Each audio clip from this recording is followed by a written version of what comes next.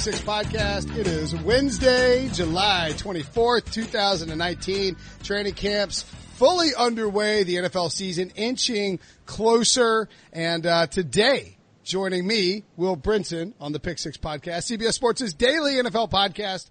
We have both Ryan Wilson. Hello, Ryan. Hello, Wilbur. And excited to talk to him again for the second time, I think, in like 3 weeks. Bryant McFadden down in Fort Lauderdale. BMac, what's up, buddy? What's up, guys? Not much, man. This actually works out perfect because we are going to do some AFC North training camp battles, specifically maybe focusing on the Steelers. BMac, of course, two-time champion, Super Bowl champion with the Steelers. Ryan, if you can count the we factor as a fan, also a two-time, I guess you're a five-time champion with the Steelers, right, Ryan? Hey, I told this story when me and BMac talked on the podcast during the season when they whipped up on the Panthers, that I was in the stands as a fan for BMac's first interception, 2005 against the Jaguars.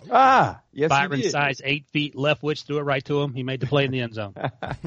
How big are Byron Leftwich's feet? It was like a size 9 or something like that. It's crazy small. That's like a true story of overcoming adversity to make it to the NFL with size 9 feet. I mean, I'm 5'6" and I have like 11.5-inch feet. So, I mean, and Byron Leftwich is walking out here with a Tim Tebow wind up and size 9 shoes. That's incredible. It's disrespectful. He's much better than Tebow. He got hit by a car twice too growing up, so that's some adversity right there as well. How about a Jameis Winston wind up? Is that better? That seems more fair. He wasn't throwing interceptions like Jameis. That's true. Speaking of great quarterbacks who throw interceptions, let's dive right into the news of the day. It's nice we're getting closer to the season, you can tell, because there's actually some NFL news going on. Mark Sanchez retiring, walking away from football, reportedly according to the New York Post. As of this recording, ESPN did not announce it, but he is going to join the ESPN college football studio show with Kevin Nagandi and Jonathan Vilma, I believe. And I got to first things first, BMac. So this is back when you were winning, like playing in an NFL team and winning, chasing Super Bowl rings. Ryan had been assigned by I think it was actually Eric Kay, our boss at the time, our NFL editor at the time. He was assigned to do a weekly breakdown of Mark Sanchez versus Tim Tebow, and it was like a gag bit that started in the preseason and carried on into the full regular season. Ryan, on a scale of 1 to 10, where does that fall in terms of your all-time favorite life experiences? Yeah, that was the 2012 season. So Tebow had been traded from Denver to New York. That was a huge deal because John Fox, I think at that point, wanted nothing to do with Tebow. John Elway, too. Yeah. And John Elway. So they got rid of McDaniels, who drafted Tebow. Fox didn't want to deal with him. They sent him to New York. And then where he became the punt protector more than anything else. We saw him in the preseason. He was terrible. So every week I would chronicle the snaps that Tebow got and how Sanchez played. And it was – that 2012 season was the longest season of my professional career. BMac, Hey, Brinson, let me mention this quickly, talking about Mark Sanchez, who was drafted in 2009. And you wrote about this on Tuesday about how Pete Carroll sort of dogged him in the draft process when Pete Carroll's at USC with Mark Sanchez. 2009, he goes to the AFC Championship game with Rex Ryan in his first year. 2010, they go to the AFC Championship game again.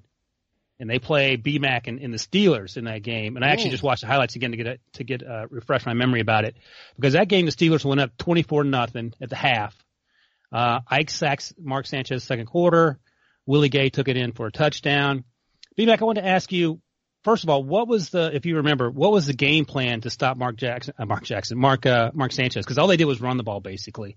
And then also, at half, what was the conversation you guys had about trying to stave off a 24-0 comeback, and actually the game ended up being 24-19.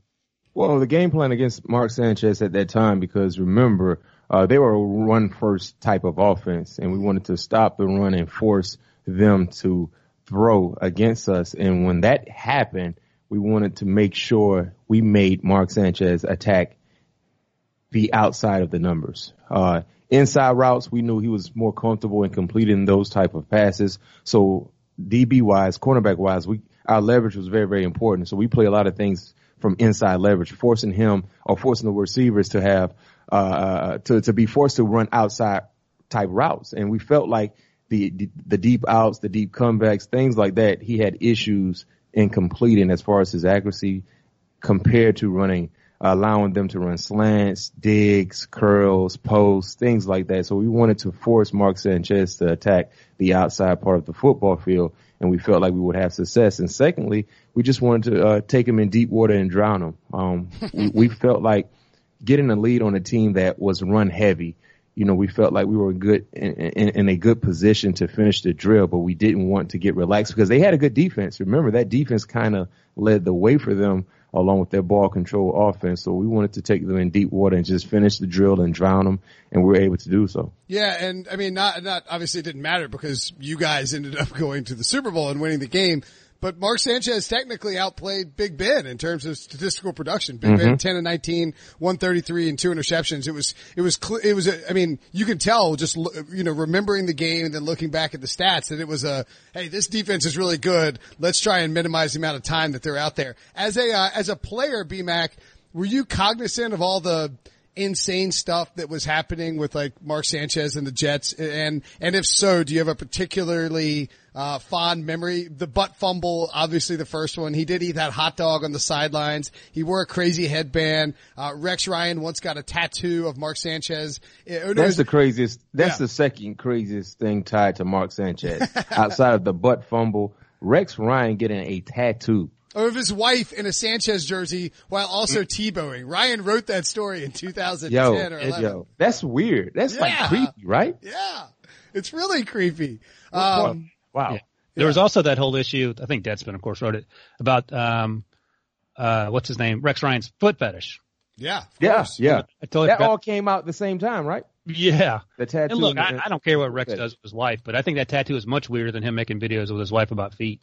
I agree. 100%. I mean, that tattoo's weirder than licking feet. I mean, all right. Also in the news, Jarran Reed. But anyway, farewell, Mark Sanchez. We hardly knew you. Jarran Reed suspended 6 games for a two-year-old an assault charge that is more than 2 years old. It happened in 2017, and the court proceedings finally got around to it, and the NFL finally got around to handing out punishment for this. I wonder about BMac as if you were, you played during Roger Goodell's tenure of the wheel of random punishments. How concerning is it to see something like this as a former player? Because, and not that I'm saying Jarran Reed doesn't deserve the suspension, but to see Tyreek Hill get off of with no punishment and then Jarran Reed to get punished for a case that's 2 years old, it feels very arbitrary and random, doesn't it?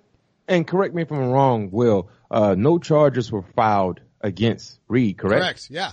Yeah. Right. So what is he being punished for? Clearly, if no charges were being filed or have been filed, we don't know exactly if he's innocent or guilty. But if you're not charged with anything, no wrongdoing, and then 2 years you've been removed from this incident for 2 years, and now you're suspended. Also, too, think about this, not just talking about the Tyreek Hill situation, because I feel like I don't know exactly the intel when it comes to what happened with Reed.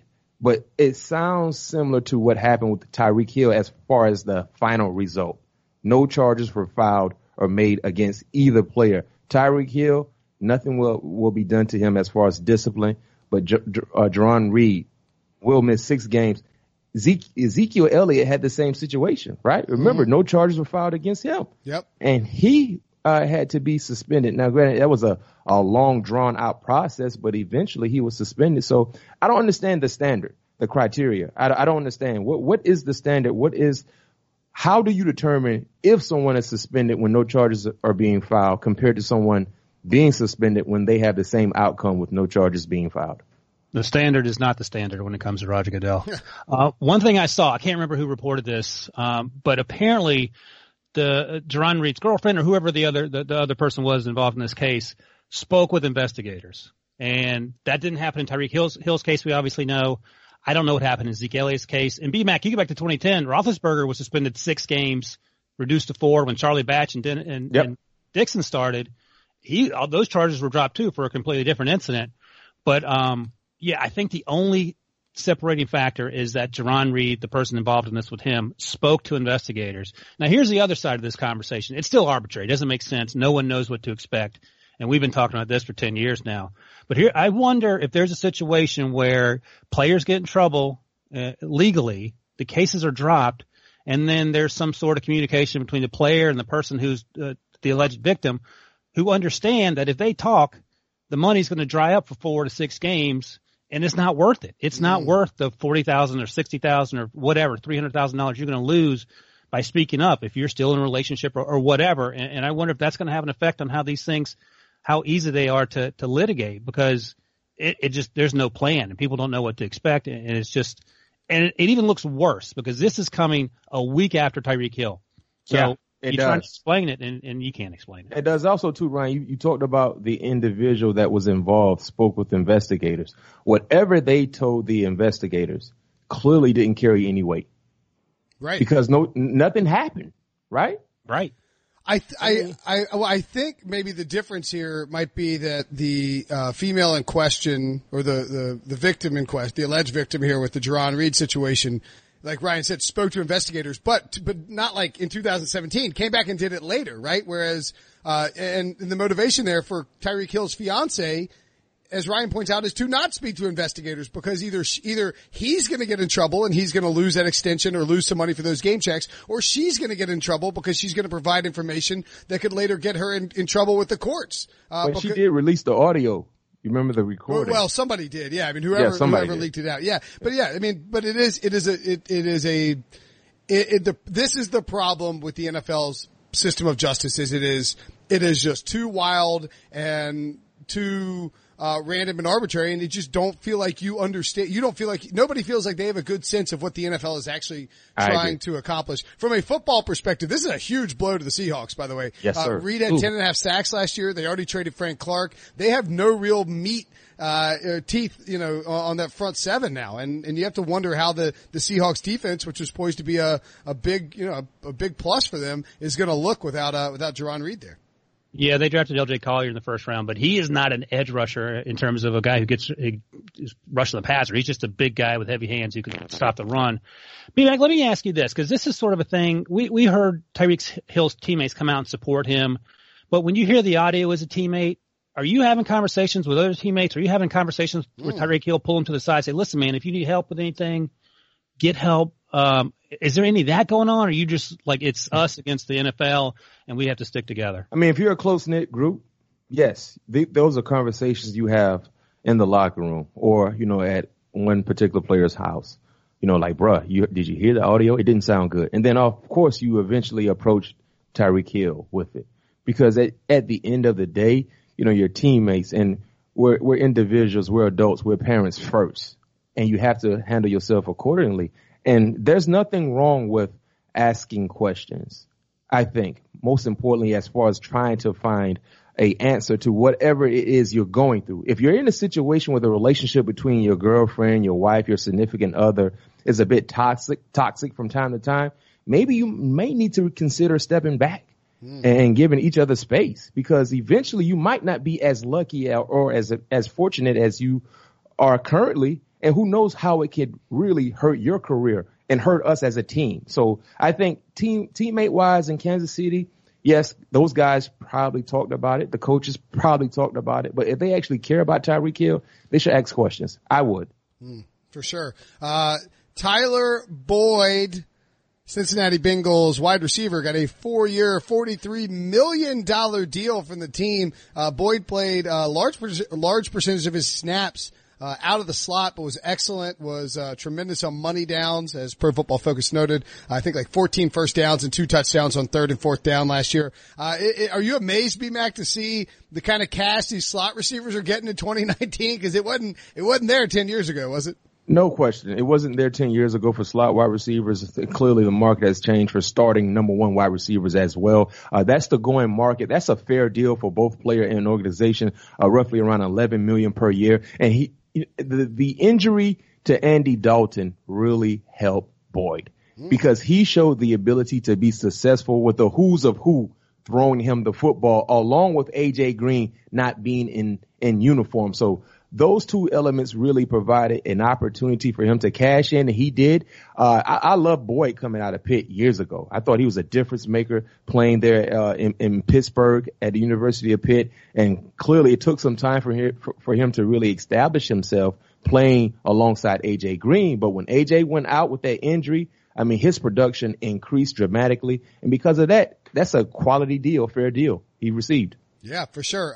Speaking of the Bengals, after the break, we will break down the Bengals training camp battles as well as maybe discuss some Steelers wide receivers. Be right back after this little break. The perfect combination of versatile athleisure and training apparel has arrived. Thanks to the visionary minds of New Balance, Clutch Athletics, and Rich Paul, the designs reflect the heart of the athlete and the spirit of the community.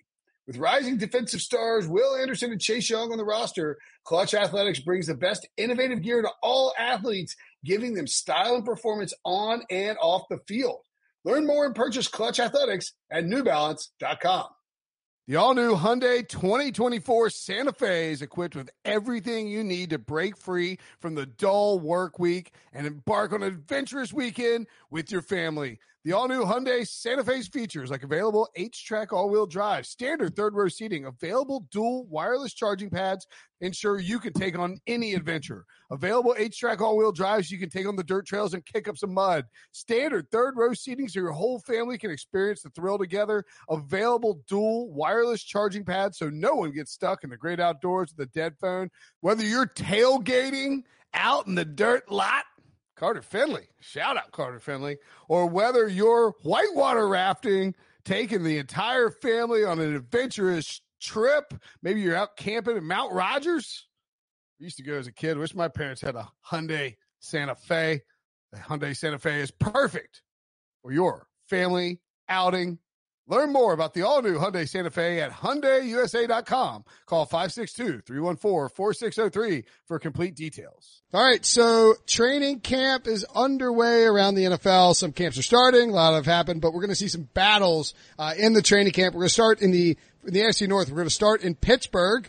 And we're going to start with the wide receiver position. Antonio Brown, of course, traded this offseason to the Oakland Raiders. That opened up the number one role for JuJu Smith-Schuster. He's the unquestioned top option there. Vance McDonald at tight end.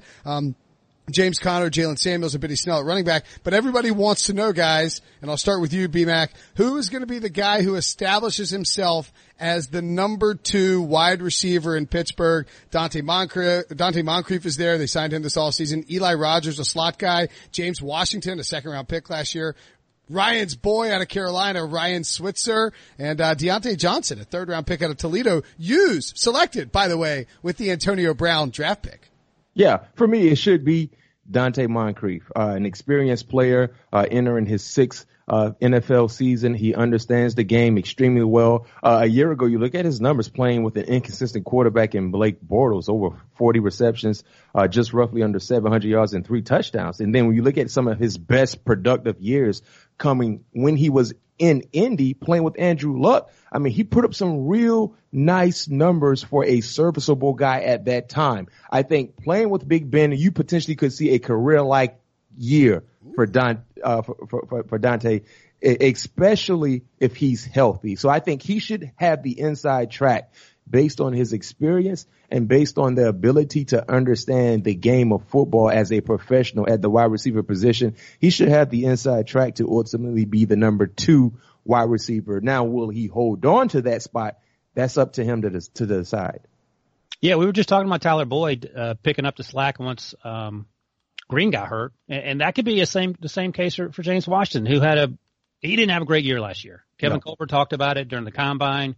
Ben Roethlisberger called him out after that Broncos game where he dove for a football he needed to dive for. That could have been a touchdown. He ended up dropping it. They lost that game. That could have been the deciding factor for them going to the playoffs, if you want to point to that. But he's lost some weight. Everyone that sees him says he's been great in the offseason workout, so he has a lot to prove. We know he's a deep threat. He has long arms. He was catching touchdown passes from Mason Rudolph at Oklahoma State 2 years ago. Switzer's a guy that I like a lot. He's going to be a slot guy, number 3 guy. He'll, run the jet sweeps out of the backfield. But I don't think he's going to be challenged for the number 2 job. But he's not Julian Edelman. He's not Chris Hogan. He's not that. He's not in that type of offense. I think you have to sort of be careful about Deontay Johnson just because he's coming out of a smaller MAC school. You can't expect him to come on and just set the world on fire. JuJu Smith-Schuster, I feel like, was the exception. It's rare that you see a guy, especially in this, feel like the Steelers offense, that comes in at wide receiver as a rookie and just sets the world on fire. Yeah. Martavis Bryant was a great example, but he also had to deal with a lot of other stuff, mostly off the field. But that seems to happen more rarely than you would expect, given sort of the Steelers' success with wide receivers. Yeah, and even, Antonio Brown in 2010 as a rookie didn't have a monster year, right? You guys were in the... He actually caught the game-winning pass in that Jets playoff game we were just talking about. Oh, that's right. Running out the clock. It was 3rd and 8. Diving catch towards the sidelines. That was AB. I think that was the same year as the helmet catch against the Ravens, wasn't it, BMac? Against the Ravens. Yeah, the week before. Yeah, that was the week before. Yeah, because I remember that was the first Super Bowl that I ever covered, was that Packers Steelers Ice Bowl. Yeah, yeah, that's right, Ice Bowl in Dallas. And I remember chatting up a very unknown Antonio Brown on the sidelines and being just amazed at just how smoky his damn voice was. I mean, even at the time as a rookie. Yeah, like, yo, Will, what's up? That's good. Yo, I caught it. Well, you saw it? That's pretty good, actually. That's great. Really good. I know. Let's move to the Ravens, where helpful producer Debo has put together some training camp battles for us. Outside linebacker is a position of need. If you're a Steelers fan, you should be licking your chops, because it doesn't look like the Ravens, barring a breakout season from some sort of off the radar guys, are necessarily going to have a ton of pressure at the pass rusher position. They lost to Darius Smith and Terrell Suggs. So who do you guys see maybe emerging BMac out of this group to really compete for snaps? Tim Williams, a speedy sort of pure edge rusher guy out of Alabama they drafted recently. Jalen Ferguson, and Williams on his 3rd season somehow. Jalen Ferguson, a 3rd-round pick out of Louisiana Tech. Shane Ray, who they picked up as a free agent, entering his 5th year with just 14 career sacks. Marcus Jones, and then maybe Matt Judon or Tyus Bowser. Anybody scare you as a potential Ravens pass rusher there? No, I mean, if all these guys were playing college football like they played college football years ago, no question they would scare you. I mean, Tim Williams was one of the best elite pass rushers we saw at Alabama when he was there. His speed rush was so precise. It was so consistent, but he hasn't really done a lot on the professional level. Remember Shane Ray coming out. Many people felt like he was the next great thing. Didn't really emerge to be that type of player, especially playing alongside Von Miller. I mean, that's the most confusing thing about Shane Ray. Shane, the guy who started opposite of you, commanded a lot of attention, and you did not reap the benefits like we saw from Bradley Chubb last year. So it's a lot of unknowns. I think most importantly for me, a rookie in Jalen Ferguson could potentially at some point lock on to one of these outside linebacker positions there in Baltimore, because I believe, based on what we know as far as potential and expectations, he could be the best pure pass rusher. All he did at La Tech, get sacks. He stayed in the opposing offense's backfield, but he always played with his hand in the dirt as a outside 4-3 defensive end. That transition could take some time for him to get comfortable there, but I think he has a skill set. And, maybe Shane Ray can finally turn on the light switch and lock up one of the other outside linebacker positions. I think he should have the inside track, because he's the most experienced guy they have fighting for an outside backer. So, I mean, it's a wait and see approach, but right now I'll say Shane Ray and, initially, Matt Judon potentially, just from the experience factor, along with guys like Tim Williams and Jalen Ferguson, fighting for backups. Yeah, Jalen's nickname was Sack Daddy, so you know what he was doing in attack. The thing is about him, though, he had terrible times, terrible 40 time, terrible 3-cone drill, and people actually said, hey, man, go back and look at what Terrell Suggs did. He didn't run great, but he was certainly dominant. He was a 1st-round pick back in 2003, I think. So, I mean, the times don't necessarily mean anything, but I saw Jalen at the Senior Bowl, and he was not sharp. And I talked to people during OTAs, and they said, yeah, he didn't look great.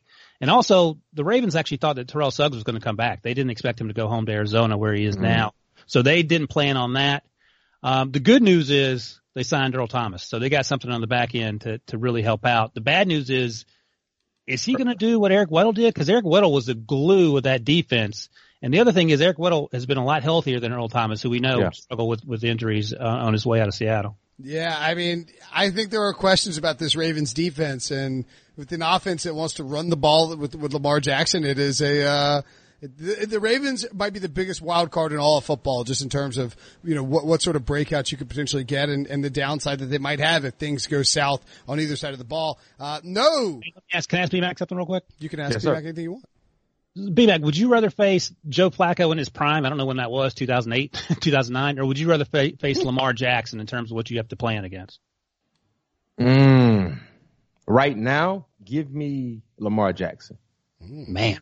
And I'll say that because if you stop the run, based on how we saw the offense was orchestrated when he became the starting quarterback, I mean, you got a shot. I mean, that playoff game against the Chargers, they neutralized the running aspect from that offense. And now force him to beat us with his arm. And, he can't consistently do that. And, by the way, I think that when Joe Flacco was in his prime, that offense he had surrounded him is better than what Lamar Jackson has surrounded him currently. The offensive line, and if you have a healthy and on the field Ray Rice, Rice, that's right. Yeah, and what's his name? Who was a former Titans wide receiver? The also Derek Mason. Derek Mason used to light him up. T.J. Hushmanzada. Anquan Bolden, man. Yeah, they had Anquan, and also Todd Heap. Yeah, it was one guy after the next. So in totality, that offense was much better. I'm not sure that Joe Flacco ever had an actual prime. Like he just had figure out when it was. He just had like a 10-year plateau.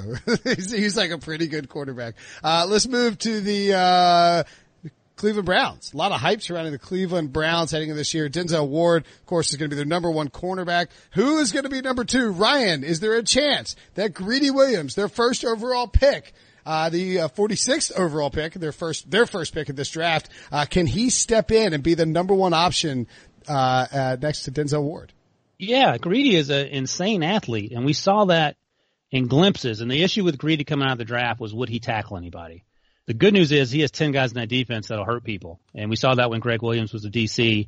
And I thought Denzel Ward had a really good season last year, but can Greedy step up and just be consistent? That's why he fell to the second round. There were some murmurings about his attitude. I never heard anything about that personally. I know I talked to him the day of the draft, and he thought he was going in the first round. And for the longest time, he was supposed to be a top 15 pick, the first cornerback off the board. I think 2 cornerbacks went before him, Byron Murphy, and then Baker went to the Giants.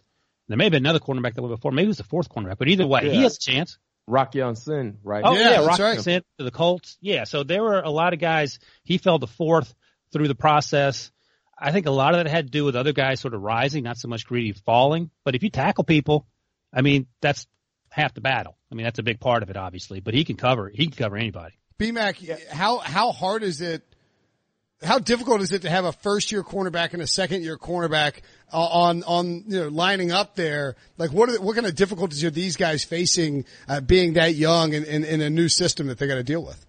Well, you pretty much got the young leading the young.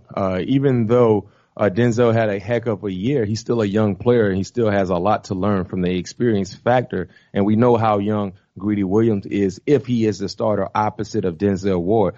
It shouldn't be a big issue because that front should be much better. You look at Myles Garrett, Vernon from the Giants. You got Kursky. You got some guys that can play on the first 2 levels, that will play on the first 2 levels of that defense should actually help the secondary out a lot. Now, if you got 2 young corners playing with a front that has issues putting pressure on opposing quarterbacks, they're going to struggle. But I think this front should be better than what we saw last year. Even though they were an opportunistic group, they had a lot of sacks, a lot of turnovers. They just didn't play good ball in the red zone. And that's the thing about Cleveland. If they can play better football in the red zone, I believe they will continue to put pressure on opposing quarterbacks. They will find a way to create turnovers, and they will be a better defense. So having 2 young corners, one who is a stud, by the way, as long as that front continues to do what they've been doing, they should be fine. Just want to quickly point out, we mentioned Anquan Bolden. BMac and Anquan Bolden on the roster of the 2002 Florida State Seminoles. Yes, sir. Together. That team came to Raleigh and lost to NC State. Here we go. BMac's like, what did you in the stands? I was in the stands for that. I probably got thrown out at some point in that game. Good. Yeah. That was a Phillip Rivers, T.A. McClendon State team though. That was a very good team. You remember T.A. McClendon, number 44. Oh my God. I love T.A. He's the best. We don't have time to dive into T.A. stories. We'll get to those later. BMac, is it more frustrating watching Phillip Rivers carve up a team with the way throwing underhand like he does, or would you rather see Joe Flacco throw for 400 yards? Oh my goodness. You know what? I think I'd rather see Joe Flacco because Joe does not talk trash like Phillip Rivers does. So Phillip Rivers talks trash, Eddie doesn't curse. That's true, right? Exactly. It's tough for a quarterback to talk trash because you really can't put your hands on him like you would want to. Dag damn it! Like how does he get fired up? He just, God darn it. Dag it. All right, last team. We'll get out of this quick because BMac's got to go do some CBS Sports HQ. By the way, that's our 24/7 streaming sports network. You can watch it on Amazon, Roku, Apple, Fire, wherever else you get your stuff, or CBSSports.com/live. The Bengals linebackers, Vontaze Burfict, gone, leaves a massive hole. According to Pro Football Focus, this group was the worst linebacking group in coverage in 2018. They re-signed Preston Brown this offseason. Nick Vigil has 21 starts the last 2 years, so he can't stay healthy. And they have a weird fetish for drafting these guys in the third round. Vigil was 2016 third round pick. Malik Jefferson, 2018 third round pick. Jermaine Pratt, 2019 third round pick.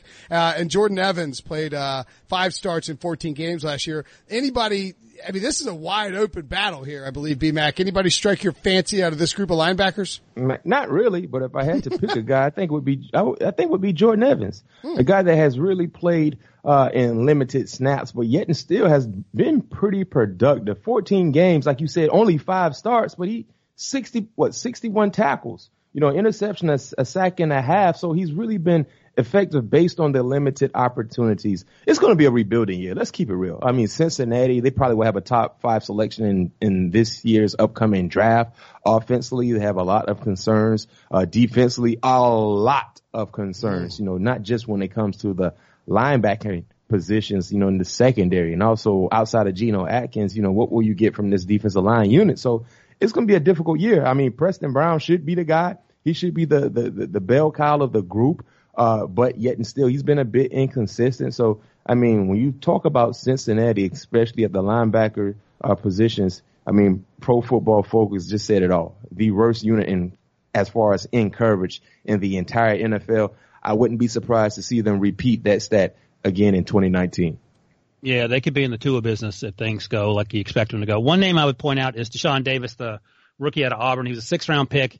Undersized, he's not necessarily fast, but if you watch him play in college, he was crushing people. And I remember talking to a scout that didn't love Devin White, who went top 5 to the Bucks, and he said if Devin White had Deshaun Davis's brain above the neck, he would be an lights-out Hall of Famer type player. So Davis has a long road to go, tough road to hoe, I guess I'd say, as a 6th-rounder. But he has a chance to play. We just talked about how terrible this defense is. So he's someone to watch out for in training camp if you're looking for possible sleepers. Absolutely disrespectful to Jermaine Pratt not to assume he would be the starter and have 100 tackles. He did play at NC State. All right, let's get out of here. BMac's got to go do an HQ spot, and Ryan has tea to drink, and I've got to go cook some chicken. BMac, always a pleasure, buddy. Thanks. Yes, sir. Talk to you soon.